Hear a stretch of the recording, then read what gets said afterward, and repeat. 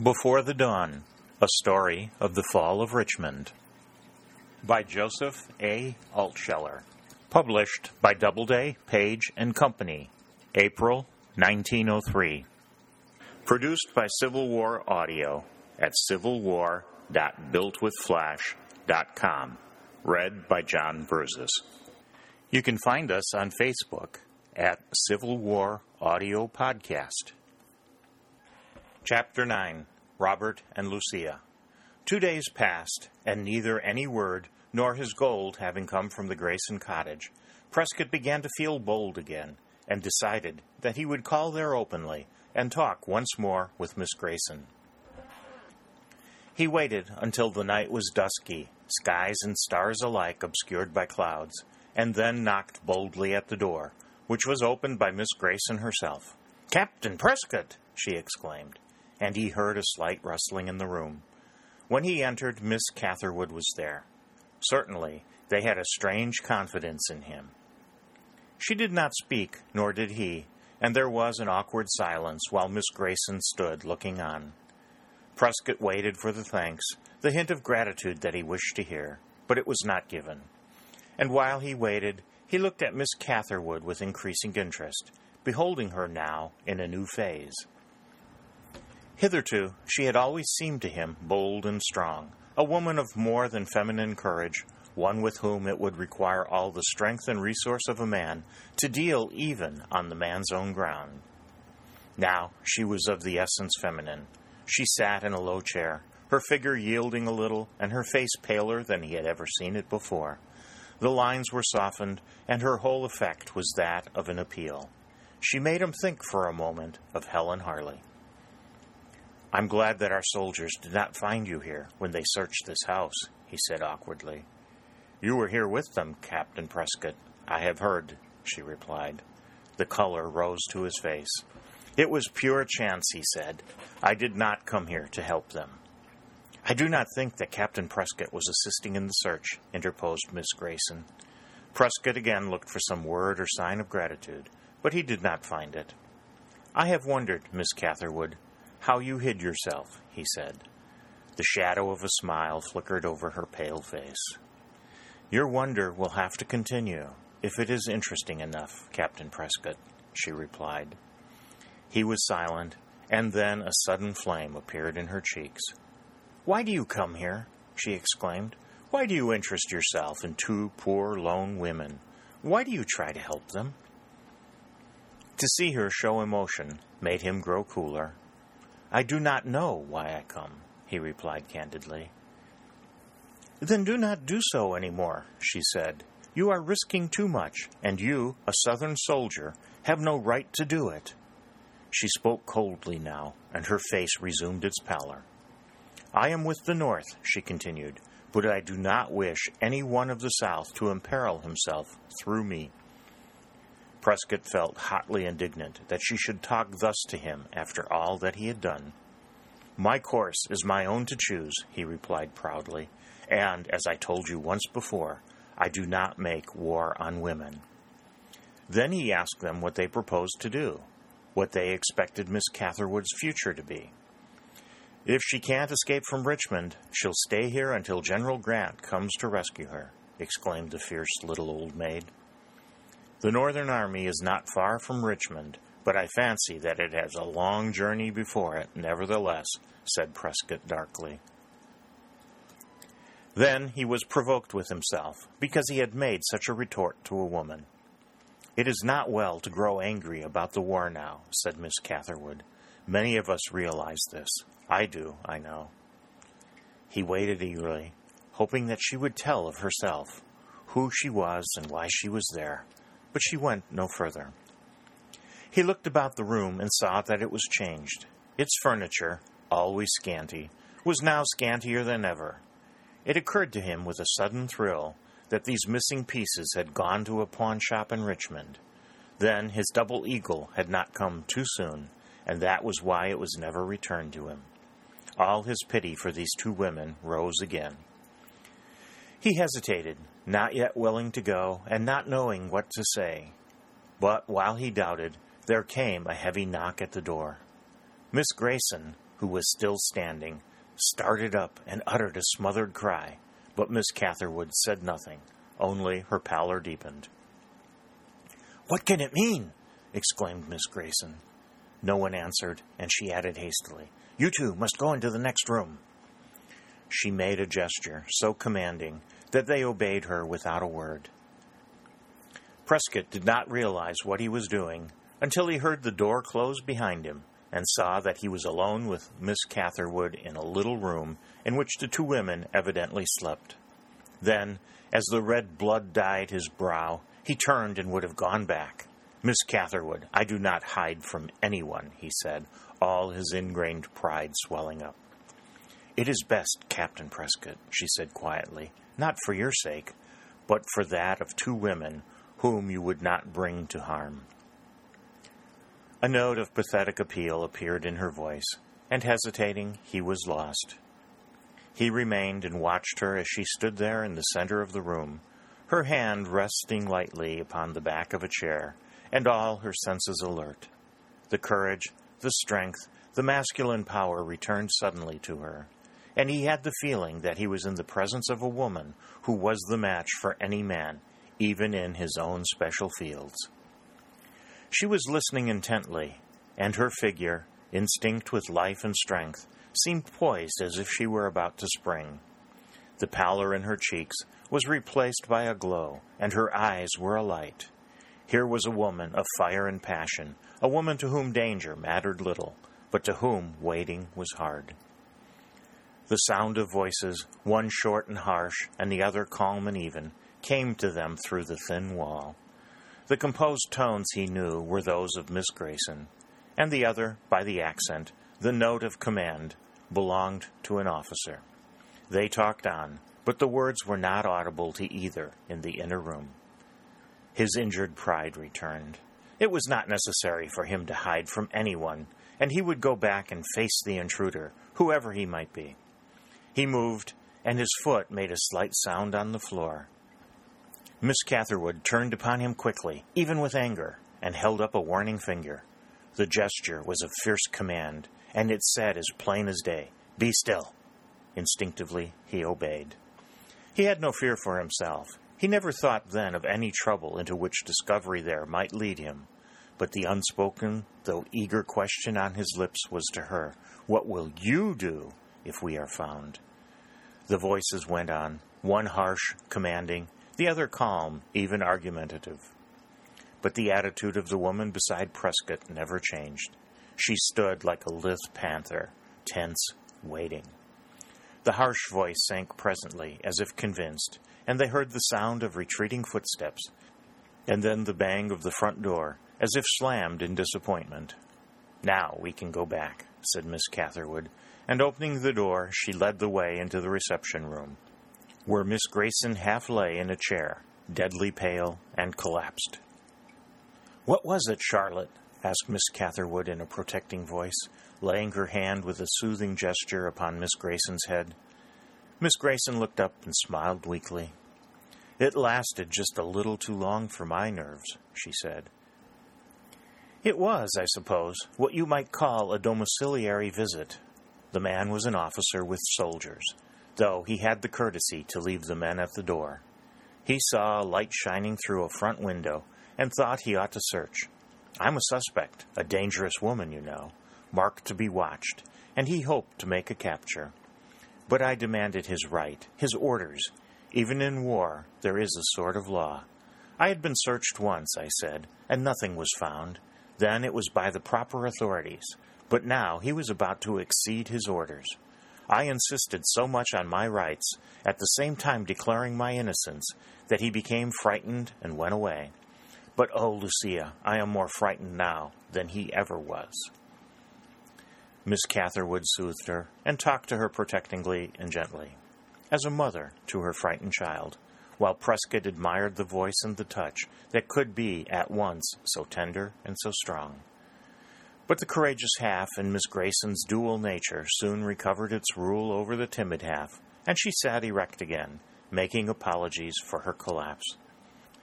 "You see now, Captain Prescott," said Miss Catherwood, still leaving a protecting hand upon Miss Grayson's shoulders, that I was right when I wanted you to leave us. We cannot permit you to compromise yourself in our behalf, and we do not wish it. You ran a great risk tonight. You might not fare so well the next time." Her tone was cold, and chilled by it, Prescott replied, "Miss Catherwood, I may have come where I was not wanted, but I shall not do so again." He walked toward the door, his head held high. Miss Grayson looked at Miss Catherwood in surprise. The girl raised her hand as if about to make a detaining gesture, but she let it drop again, and without another word, Prescott passed out of the house. One of the formal receptions, occurring twice a month, was held the next evening by the President of the Confederacy and his wife. Prescott and all whom he knew were there. The parlors were crowded already with people, officers, civilians, curious transatlantic visitors, and more than one workman in his rough coat, for all the world was asked to come to the President's official receptions. They had obeyed the order, too, and came with their bravest faces and bravest apparel. In the White House of the Confederacy, there were few somber touches that night. The President and his wife, he elderly and severe of countenance, she young and mild, received in one of the parlors all who would shake the hand of Mr. Davis. It was singularly like a reception at that other White House on the Potomac, and the South, in declaring that she would act by herself, still followed the old patterns. It was a varied gathering, varied in appearance, manners, and temper. The official and civil society of the capital never coalesced well. The old families of Richmond, interwoven with nearly 3 centuries of life in Virginia, did not like all these new people coming merely with the stamp of the government upon them, which was often, so they thought, no stamp at all. But with the ceaseless and increasing pressure from the North, they met now on common ground at the President's official reception, mingling without constraint. Prescott danced 3 times with Helen Harley and walked twice with her in the halls. She was at her best that night, beautiful in a gentle, delicate way, but she did not whip his blood like a wind from the hills, and he was surprised to find how little bitterness he felt when he saw her dancing with Mr. Sefton or walking with the great cavalry general like a rose in the shadow of the oak. But he loved her, he told himself again. She was the one perfect woman in the world, the one whom he must make his wife, if he could. These men were not to be blamed for loving her too. They could not help it. Then his eyes roved to Colonel Harley, who, unlike General Wood, was as much at home here as in the field, his form expanding, his face in a glow, paying assiduous attention to Mrs. Markham, who used him as she would. He watched them a little, and though he liked Mrs. Markham, he reflected that he would not be quite so complacent if he were in General Markham's place. Presently, Talbot tapped him on the shoulder, saying, "Come outside." "Why should I go out into the cold?" replied Prescott. "I'm not going to fight a duel with you." "No, but you're going to smoke a cigar with me, a genuine Havana at that, a chance that you may not have again until this war ends. A friend just gave them to me. They came on a blockade runner last week by way of Charleston." They walked back and forth to keep themselves warm. A number of people, drawn by the lights and the music, were lingering in the street before the house, despite the cold. They were orderly and quiet, not complaining because others were in the warmth and light while they were in the cold and dark. Richmond, under the pressure of war, was full of want and suffering, but she bred no mobs. "Let's go back," said Talbot presently. "My cigar's about finished, and I'm due for this dance with Mrs. Markham." "Mine's not," replied Prescott, "and I'm not due for the dance with anybody, so I think I'll stay a little longer." "All right, I must go." Talbot went in, leaving his friend alone beside the house. Prescott continued to smoke the unfinished cigar, but that was not his reason for staying. He remained motionless at least 5 minutes. Then he threw the cigar butt on the ground and moved farther along the side of the house, where he was wholly in shadow. His pretense of calm, of a lack of interest, was gone. His muscles were alert, and his eye keen to see. He had on his military cap, and he drew his cloak very closely about him until it shrouded his whole face and figure. He might pass unnoticed in a crowd. Making a little circuit, he entered the street lower down, and then came back toward the house, sauntering as if he were a casual looker-on. No one noticed him, and he slid into a place in the little crowd, where he stood for a few moments, then made his way toward a tall figure near the fence. When he was beside the house with Talbot, he had seen that face under a black hood, looking over the fence, and the single glance was sufficient. Now he stood beside her, and put his hand upon her arm as if he had come there with her, that no one might take notice.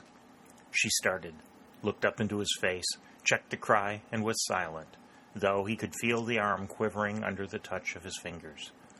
"Why are you here?" he asked in a strained whisper. "Do you not know better than to leave Miss Grayson's house, and above all, to come to this place? Are you a madwoman?" Anger was mixed with his alarm. She seemed at that moment a child who had disobeyed him. She shrank a little at his words, but turned toward him luminous eyes, in which the appeal soon gave way to an indignant fire.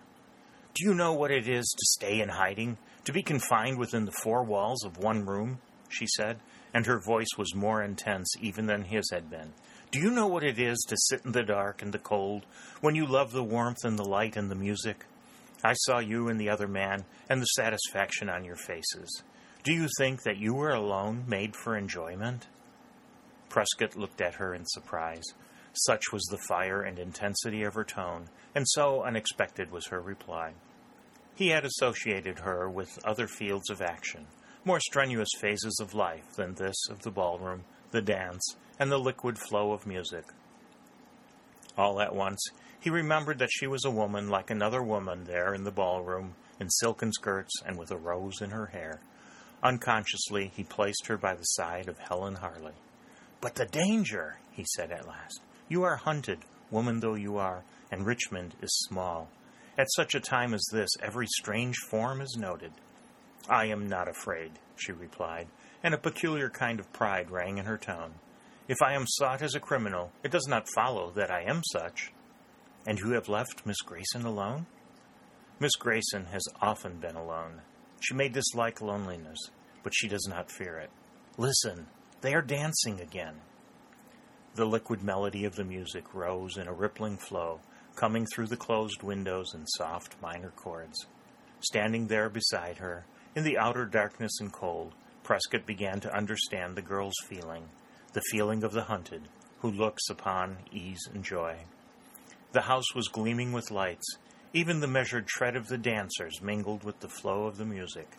But here, outside, the wind began to whistle icily down the street, and the girl bent her head to its edge. "You must go back at once to Miss Grayson's," urged Prescott, "and you must not come out again like this." "You command merely for me to disobey," she said coolly. "By what right do you seek to direct my actions?" "By the right of wisdom, or necessity, whichever you choose to call it," he replied. "Since you will not, of your own choice, care for yourself, I shall try to make you do so. Come." He put his hand upon her again. She sought to draw away, but he would not let go, and gradually she yielded. "What a great thing is brute force! At least you men think so," she said as they walked slowly up the street. "Yes, when properly exerted, as in the present instance." They went on. The lights in the house became dimmer, and the sound of the music and the tread of the dance reached them no more. She looked up into his face presently. "Tell me one thing," she said. "Certainly. Who is Helen?" "Who is Helen?" "Yes, I heard that man say how well she was looking tonight, and you agreed." "We were both right. Helen is Miss Helen Harley, and they say she is the most beautiful woman in Richmond. She is the sister of Colonel Harley, one of our noted cavalry leaders." She was silent for a little while, and then Prescott said, "Now, will you answer a question of mine?" "I should like to hear the question first." "Where were you hidden when we searched Miss Grayson's house?" "That I will never tell you," she replied with sudden energy. "Oh, well, don't do it then," he said in some disappointment. Now they were 3 or 4 squares away from the presidential mansion, and were clothed in darkness, in silence save when the frozen snow crackled crisply under their feet. "You cannot go any farther with me," she said. I have warned you before that you must not risk yourself in my behalf. But if I choose to do so, nevertheless, then I shall go back there to the house where they are dancing."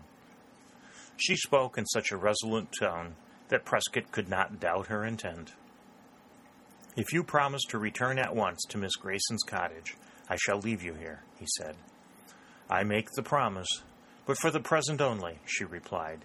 "You must remember that we are enemies. You are of the South, and I am treated as an enemy in Richmond. Good night."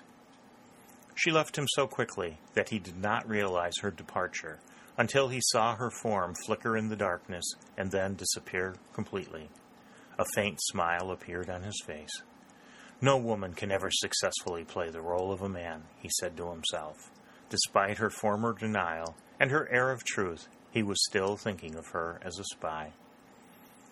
Then he walked thoughtfully back to the presidential mansion. "You must have found that a most interesting cigar," said Talbot to him when he returned to the house. "Most interesting one I ever smoked," replied Prescott.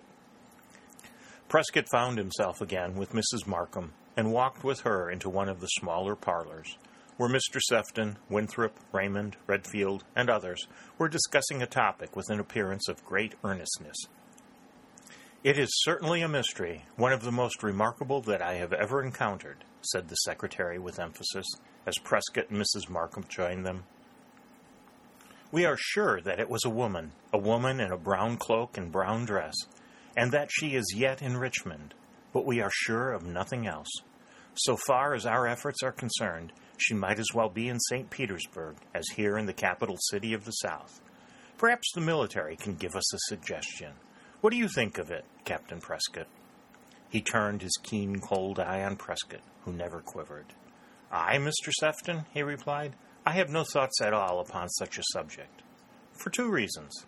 First, my training as a soldier tells me to let alone affairs which are not my own. And second, you say this spy is a woman. Know, then, that it is the prayer of every soldier that God will preserve him from any military duty which has to do with a woman, as it means sure defeat." There was a laugh, and Mrs. Markham asked, "Do you mean the second of your reasons as truth, or as a mere compliment to my sex?" "Madam," replied Prescott with a bow, "you are a living illustration of the fact that I could mean the truth only." "But to return to the question of the spy," said Mr. Sefton tenaciously, "have you really no opinion, Captain Prescott? I have heard that you assisted Mr. Talbot when he was detailed to search Miss Grayson's house, a most commendable piece of zeal on your part, and I thought it showed your great interest in the matter." "Captain Prescott," said Mrs. Markham, "I am surprised at you. You really helped in the searching of Miss Grayson's house? The idea of a soldier doing such work when he doesn't have to." Prescott laughed lightly, a cloak for his real feelings, as Mrs. Markham's frank criticism stung him a little. "It was pure chance, Mrs. Markham. I happened to be near there when Talbot passed with his detail, and as he and I are the best of friends, I went with him wholly out of curiosity, I assure you. Not the best of motives, I'm willing to admit." "Then I am to imply, Mrs. Markham," said the secretary in his smooth voice, "that you condemn me for instituting such a search. But the ladies, if you will pardon me for saying it, are the most zealous upholders of the war, and now I ask you, how are we men to carry it on if we do not take warlike measures?" She shrugged her shoulders, and the secretary turned his attention again to Prescott. "What do you think of our chances of capture, Captain?" he said. "Shall we take this woman?" "I don't think so," replied Prescott, meeting the secretary's eye squarely. "First, you have no clue beyond the appearance of a woman wearing a certain style of costume in the government building on a certain day. You have made no progress beyond that. Now, whoever this woman may be, she must be very clever, and I should think, too, that she has friends in the city who are helping her. Then," said the secretary, "we must discover her friends and reach her through them." "How do you propose going about it?" asked Prescott calmly. "I have not made any arrangements yet, nor can I say that I have a settled plan in view," replied the secretary. "But I feel sure of myself. A city of 40,000 inhabitants is not hard to watch, and whoever the spy's friends are, I shall find them, sooner or later." His cold, keen eyes rested upon Prescott, but they were without expression. Nevertheless, a chill struck the young captain to the marrow. Did the secretary know, or were his words mere chance? He recognized with startling force that he was face to face with a man of craft and guile, one who regarded him as a rival in a matter that lay very close to the heart's desire, and therefore as a probable enemy. But cold and keen as was the look of the secretary, Prescott could read nothing in his face, and whether a challenge was intended or not, he resolved to pick up the glove. There was something stubborn lying at the bottom of his nature, and confronted thus by formidable obstacles, he resolved to protect Lucia Catherwood if it lay within his power. General Wood, a look of discontent on his face, entered the room at this moment. An electrical current of antagonism seemed to pass between him and the secretary, which Mrs. Markham, perhaps from an impulse of mischief, and perhaps from a natural love of sport, fostered, permitting Prescott, to his relief, to retire into the background. The secretary's manner was smooth, silky, and smiling. He never raised his voice above its natural pitch, nor betrayed otherwise the slightest temper. He now led the talk upon the army, and gently insinuated that whatever misfortunes had befallen the Confederacy were due to its military arm, perhaps to a lack of concord among the generals, perhaps to hasty and imperfect judgment on the field, or perhaps to a failure to carry out the complete wishes of the executive department. He did not say any of these things plainly, merely hinting at them in the mildest manner. Prescott, though a representative of the army, did not take any of it to himself, knowing well that it was intended for the general, and he watched curiously to see how the latter would reply. The general surprised him, developing a tact and self-command, a knowledge of finesse that he would not have believed possible in a rough and uneducated mountaineer. But the same quality, the wonderful perception, or rather intuition, that had made Wood a military genius, was serving him here, and though he perceived at once the drift of the secretary's remarks and their intention, he preserved his coolness and contented himself for a while with apparent ignorance.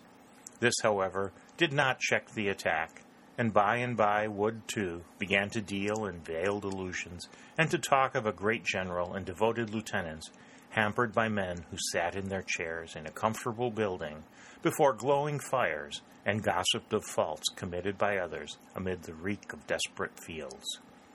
It was 4:00 in the morning when Prescott stood again in the street in the darkness, and saw the secretary taking Helen home in his carriage.